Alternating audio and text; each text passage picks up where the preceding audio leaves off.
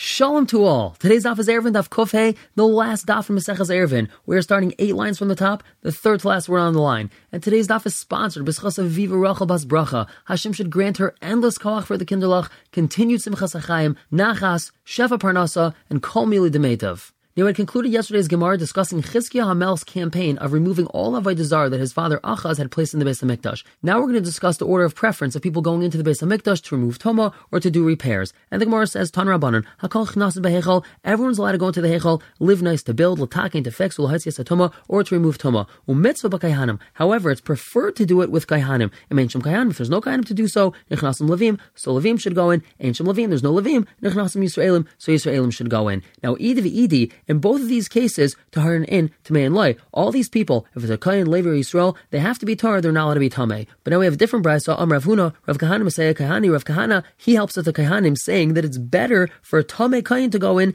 than a non-Tamei Yisrael. The Tanya Rav Kahana, he quoted a brayso. Mitach Shenemar, it says in the pasuk, Ach ela pareiches lo yavai. He shouldn't come to the pareiches, meaning a Kayin who's a Baal Mom shouldn't come to the pareiches. Yachol, you might think, Lo yu Kayan Baal Bum Nechnasim Bein Ulam Mizbech. We might think that a Kayin who has a mum is not allowed to go in between the Ulam and the Mizbeach, Lasis Rikuye Pachim, in order to make these beaten gold plates to cover the inner walls of the Kodesh Kadashim. Talmud Leimer, that's why the pasuk says Ach, which means but, or however, Chalek, that qualifies exactly what the pasuk's talking about. And we continue, Mitzvah B'Tmimin. The mitzvah is for a Kayin who does not have any mumin to go do the repairs or to go take the tum out. Ain't Shem Tmimin, there's no one like that. Nechnasim Bali Mumin, so then a Kayin who has a mum, he could go in. Mitzvah B'Tahirin, the mitzvah still is to have a Kayin who's Tahar and he's not Tameh. Ain't Shem Tahirin, there's no Tahar ones, Nechnasim Tmeim, so we should have this Kayin who's Tameh, he should go in. And the Brisa doesn't say anything about Yisraelim going in. Idi v'idi, both of these scenarios, Kayhanim in, Yisraelim loy, a Kayin should go in and not a Yisrael. So we see that a Tameh or blemished Kayin is better than a non-blemished and non-Tameh Yisrael. Ibailu, who they asked, Tameh u Baal Mum, ez mehen nichnas. Which Kayin should go in? We have a Tameh or one that's a Baal Mum. Which one's better? Reb Chia Bar Ashi Amarav, he says Tameh nichnas. The Tameh should go in to Ishtir b'Avodas Tzibur because he's allowed to do communal services. Avodas Tzibur. If most of the Kayanim are Tameh, so then he's allowed to do avodah that has to do with the Tzibur, even though he's Tameh. So he has one up on a Kayin who's a Baal Mum. Rabbi Lazar Amar, he says Baal Mum nichnas. The Kayin who's a Baal Mum should go in to Ishtir b'Chil's Kachim. He's allowed to eat Kachim, as opposed to a Kayin who's Tameh, he's not allowed to eat Kachim. And now we explained this last statement in our Mishnah from Reb Shimon. It was very enigmatic. He had said, Reb Shimon Aimer, Makim shetirul chachamim mishal chanasin l'cha.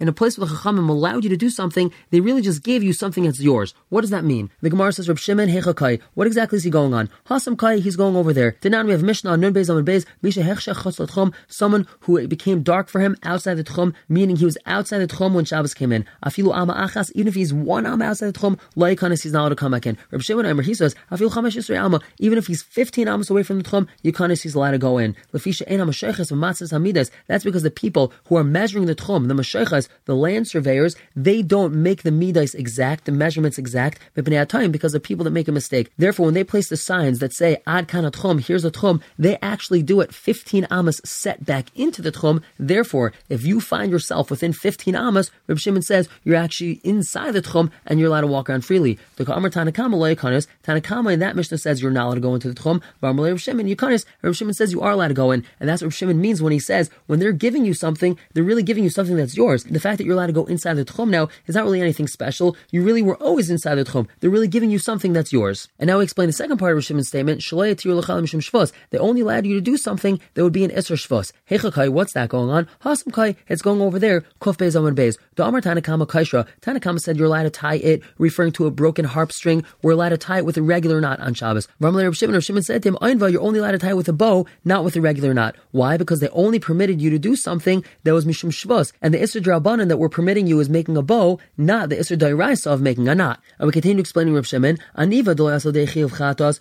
tying a bow, which is not going to end up bringing him to a chiv chatos, shorele Rabbanon, the Chum allow you to do so. Kshira, but tying a knot, the asla de chiv chatos, he could very well come to be over something that would mechayiv him to bring a chatos, because even if you're going to suggest that he should make a knot, and it should be temporary, and that's only an Isser Drabanan, if he ends up tying a proper knot, so then he would be over an Isser Dairaisa, and he would be chayiv chatos. Lo shorele Rabbanon, the Chum did not allow him to do that. They only allowed him to tie a bow, which at maximum he's going to be over an Isser Drabanan. Hajjan al-Achamatzi Tefillin, Uslik la Maseches Eruvin, Mazel Tov for finishing the 10th parak of Eruvin, and for all of Maseches Eruvin, Be'ez Hashem, we should be Zeicha to start Maseches Pesachim and finish it together, and finish all of Shas together. Everyone should have a wonderful and simcha-filled day.